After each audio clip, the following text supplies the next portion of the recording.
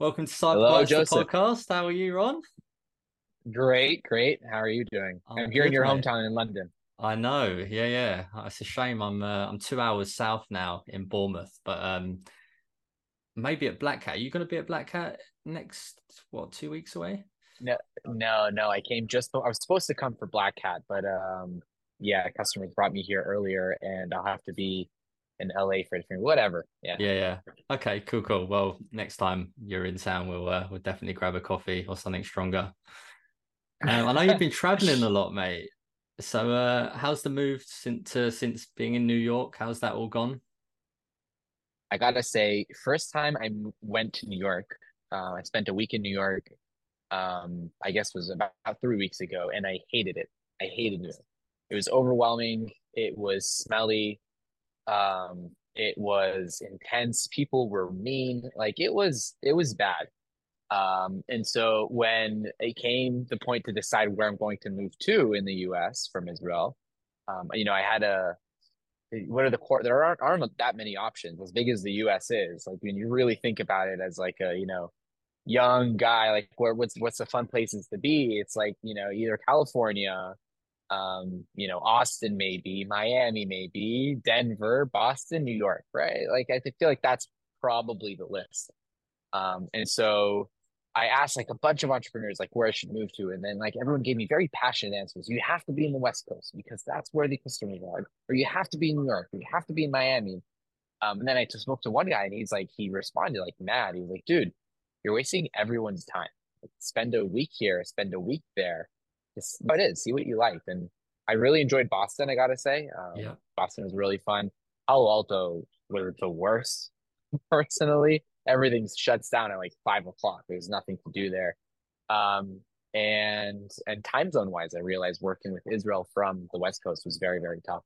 Yeah. And obviously, I'm still very involved there. So New York became the leading option. Love that. And it's all going well. I've seen a few, I've interviewed a couple of other founders like from Grip and Entro. They've actually moved to Boston. And I know there's a few unicorn, specifically cyber unicorn companies over there, and the cyber ecosystem is great. But yeah, New York, good choice. I'll be out there in February, so I'll let you know. But look, Ron, let's dive into it, man. I know with all my guests, I like to take it back to where it all began and sort of how you got into the industry, leading up to now founding Entitle. So if you could run us through that, that would be great. Sure thing. So I grew up in Dallas, Texas, and then I grew up in Dallas, Texas. Then I moved to Israel right before high school. And in Israel, I started my journey in cybersecurity. As you know, there's mandatory service in the army, and so I joined the intelligence directorate and did cybersecurity research for a few years, and a few years turned into a few more years. And that's where I met a lot of great friends. That's where I met Avi, my co-founder.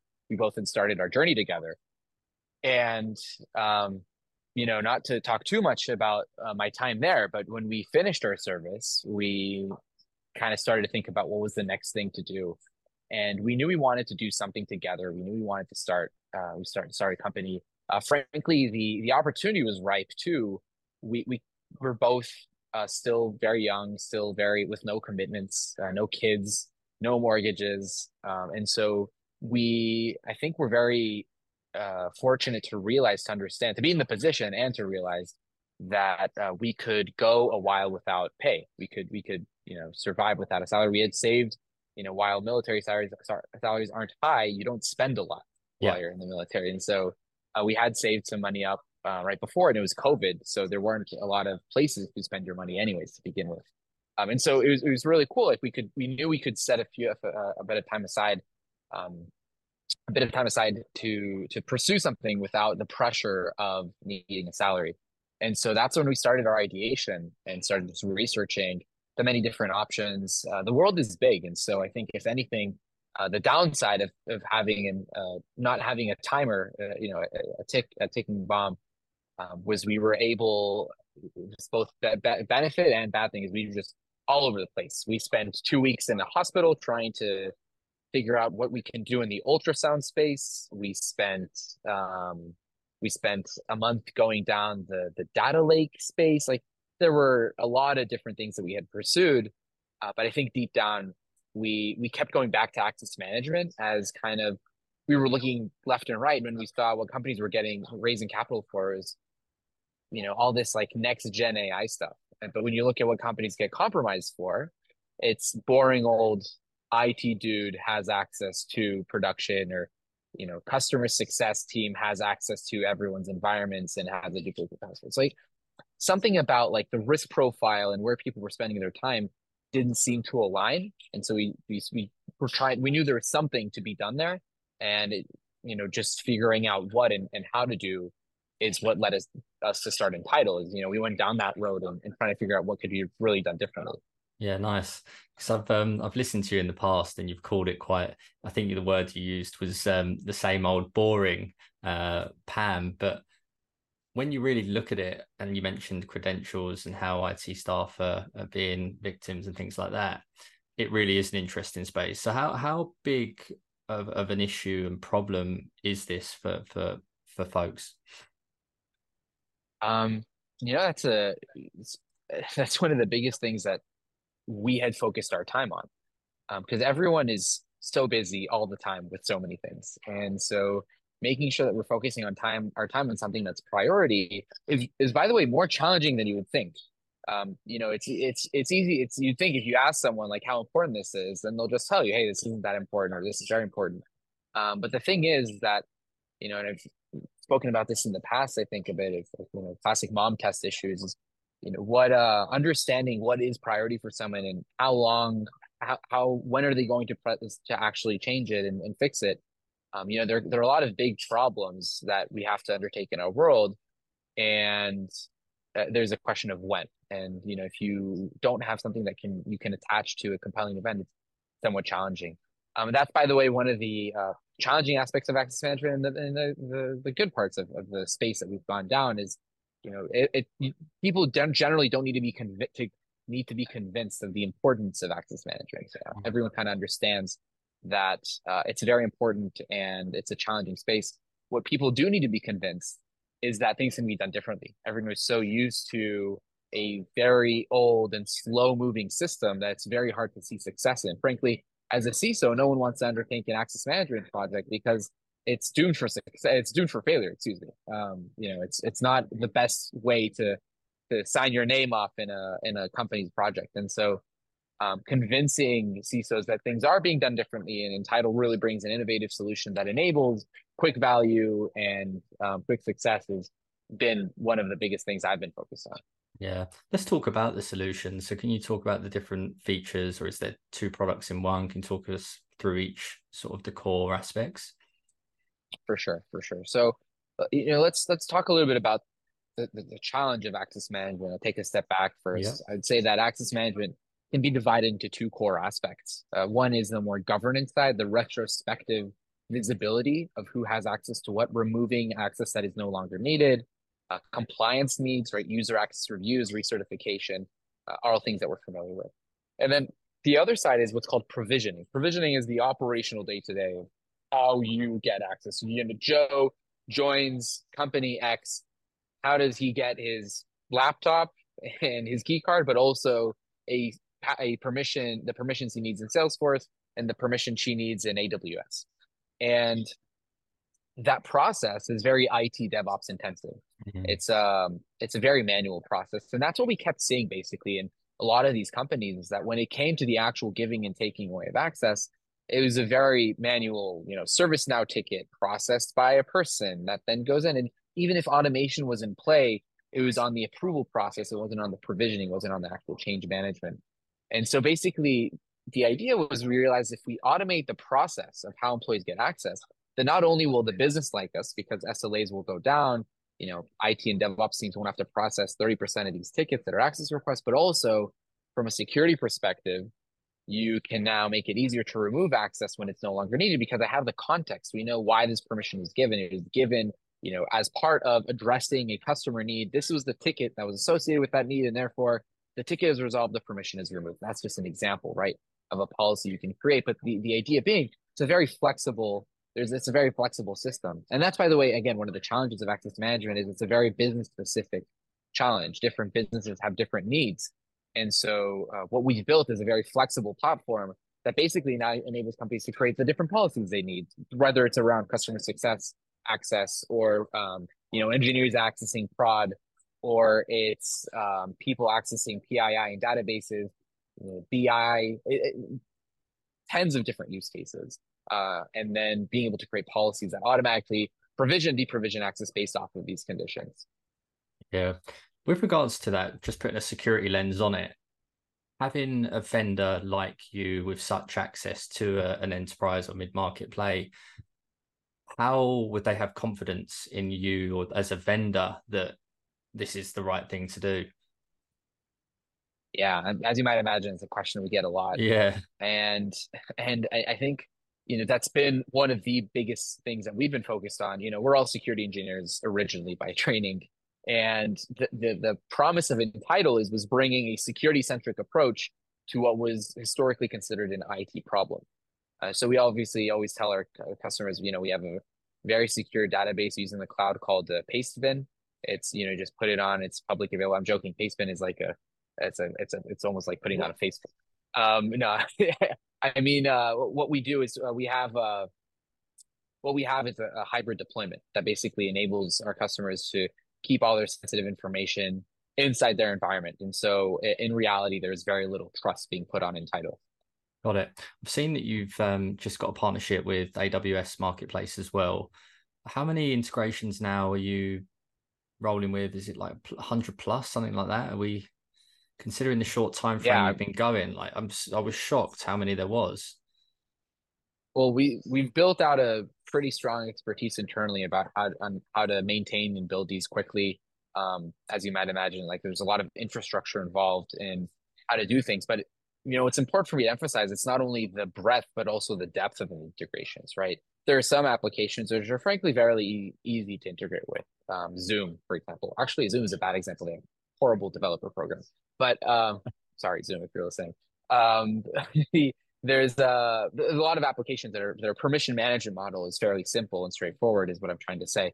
And there are other applications that are very complex. AWS permission management, you can get a PhD, and I think people literally have gotten a PhD in AWS permission management, and that's just one of many. It could all three cloud providers, databases, services, Salesforce, CRMs. Like there are a ton of applications that have a very complex internal model, and so we've invested a lot of our efforts internally on understanding deeply these different applications. Which is, by the way that we're able to provide quick time to value. The way that we're able to provide a quick deployment is because we pre-researched these. Just give us an API token, and we'll do all the work for you. Yeah. Is that meaning are you a cloud or on-prem then? Is it cloud based or both? Yeah, well, the solution is cloud based. What I meant when I said the hybrid deployment is there is a core part of Entitle that sits on prem, quote Got unquote, it. inside your VPC, just so that it's in your perimeter and your control. By the way, not all customers use that. There are some that have a more cloud centric approach, but you got the idea. Yeah, nice. I know you mentioned that you've got customers at the moment. How important have they been in the progression of Entitle as a product? I think the thing that on a personal level, not even entitled, on a personal level, the thing that I've been the most fortunate about is having amazing people that believed in us early on, primarily angel investors, CISOs, like people that have done it, people that knew the challenge, people that knew how hard it was, joined us from day one, and it's been an incredible, incredible backing. And the others, the customers, which are just as important, people that took the bet on us early on. Frankly, we all know that working with a startup in its early stages is a bet. It's something that you don't do lightly. You have a few bullets, quote unquote, that you can use like Mm, that throughout your career, throughout the time in your company. And so we were really fortunate that a good set of initial customers had used bet on us early on. I would say that's one of the benefits of the tech community is that just people understand the importance of innovation. People are keen, even as we grow right now. What's interesting is those challenges don't change, right? You still need to get people to bet on you. It's just that the stakes get higher, right? Instead of aiming for yeah. companies that are a few tens of employees, race to a few hundreds. You make it to a few hundreds. Now you need to convince companies at a few thousand, you get to a few tens of thousands, and so on and so forth. And so at every stage, you keep meeting these people that are really thirsty for innovation, really trying to understand what could be done differently in the space. And I think there's a lot of they're very mutually beneficial relationship there in terms of, if you really deliver as a startup, which is its own challenges, but if you really do Yeah. deliver, then you can provide the stakeholder with a really impressive win to their boss and to their company. And so being able to articulate that and prove that out quickly has been one of my focuses recently. How's it evolved, or how is this space evolving? Because I can imagine in the time of you starting Entitle, a lot's changed. And you mentioned about business changes and things like that. But over like maybe the last 10 years, how has the space evolved? Even over the last year, the Yeah. space has evolved significantly. Whether it was just even in the VC community when we first started talking about active management, it was the most boring part that no one wanted to talk about. And literally today, everyone is talking access management. Everyone realizes it's important. So that just the importance and the focus that it has gotten from CISO's perspective as well. When you see a lot of surveys on what CISOs are focused on, access management continues to rank first, second, sometimes third, but very, very, very high on their priorities. And so I think that the focus on access management has just increased. The other thing that I think has changed is the understanding of why cloud access management is different than what used to be done. And, we were talking about the convergence of IGA and PAM for a few years now, and finally you can hear the industry start understanding that as well. And whether it's the IGA and PAM vendors themselves or Gartner and the customers also understanding that the problem space is overlapping and converging as well.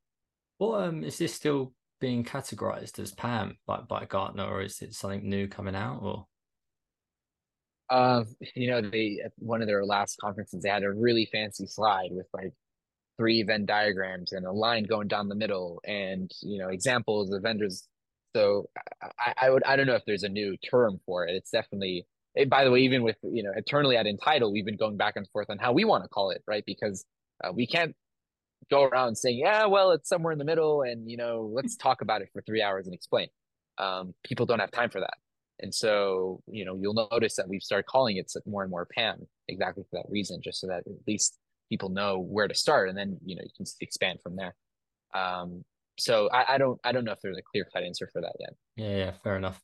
As a founder, a lot of people on the pods talk about like challenges they faced and things like that. I wanted to ask you what success, or can you share a success story that with us with Entitle, or how you've benefited a client and reduced and improved productivity? Yeah, there's actually a very recent example where I was very proud of.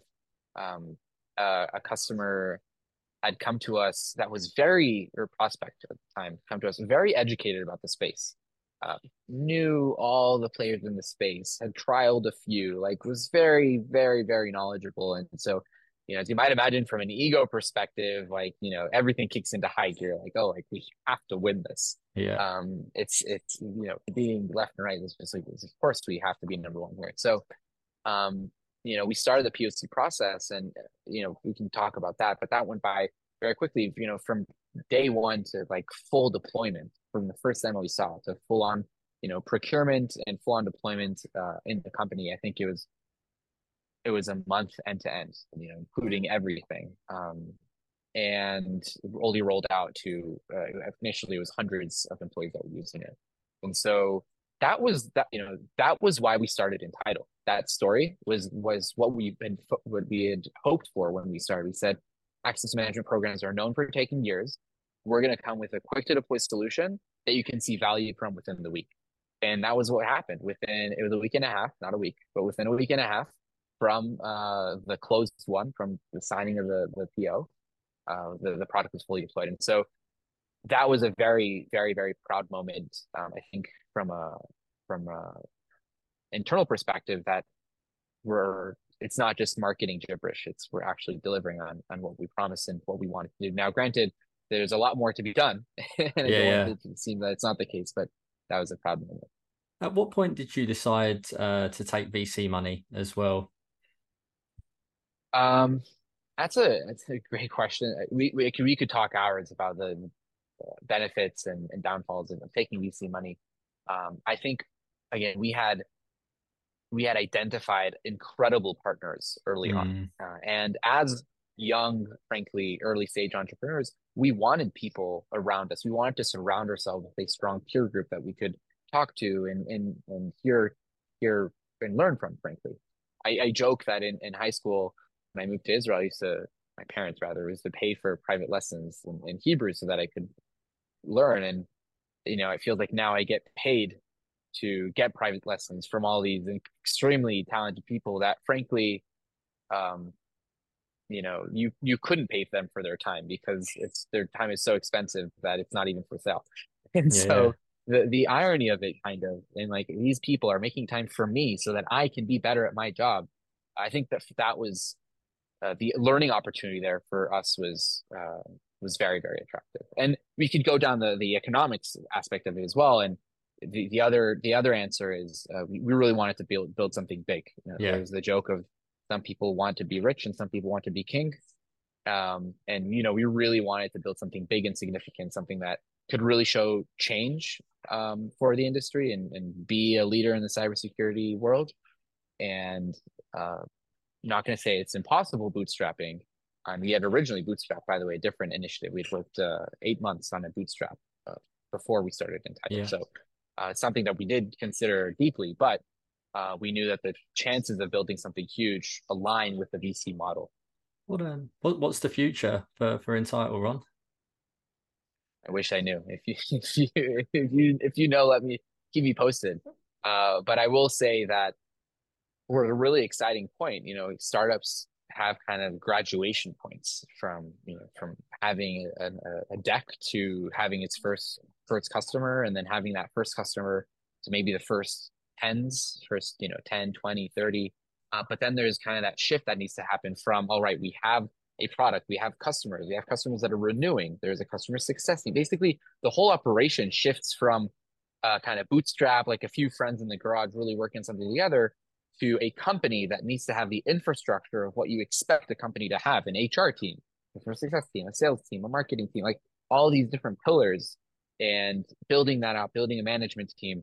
That was kind of what we've been focused on over the last few months, and definitely what's next over the next year. Well, Ron, I wish you all the best of success. Enjoy the rest of your time in London, my man, and I'll Thank you see very you much. soon, mate. Thank you. Thank you for listening. If you've enjoyed today's show, please like and share with your friends and colleagues, as this is really important for the show's reach. If you'd like to be our next guest or are interested in Aspiron Search's staffing solutions, please get in touch directly with me or reach out to us via our website www.aspironsearch.com.